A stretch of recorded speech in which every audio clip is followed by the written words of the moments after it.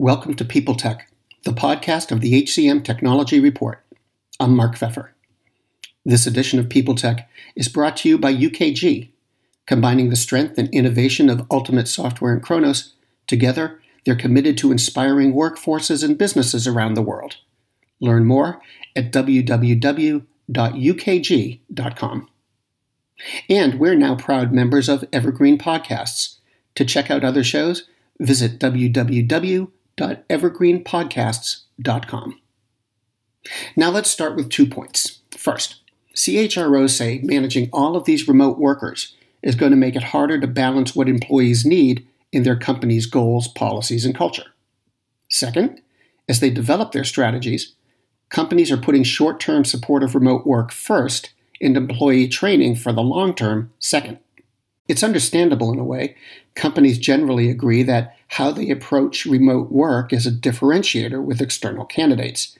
More than half of the employers in the United States say that creating a culture that supports remote workers will be one of their biggest challenges once COVID-19 is brought under control.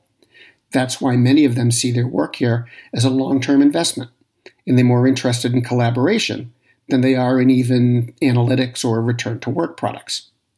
All of this, by the way, comes from a survey by Oxford Economics, SHRM, and SuccessFactors. It's called The Future of Work Arrives Early.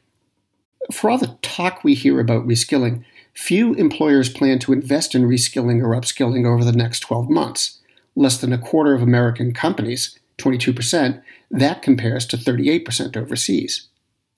At least in the U.S., one reason for this may be that companies emphasize making new hires over promoting from within.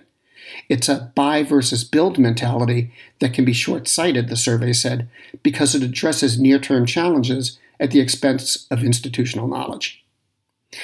I don't know that this is particularly surprising. Not long ago, Randstad Sourceright found that fewer than 22% of employers were ready to provide reskilling to meet business needs, even though more than 90% of HR leaders thought that that's exactly what they should do.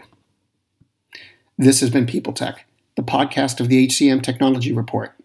This edition has been brought to you by UKG, combining the strength and innovation of Ultimate Software and Kronos.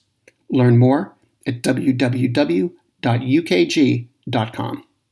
And to keep up with HR technology, visit the HCM Technology Report every day.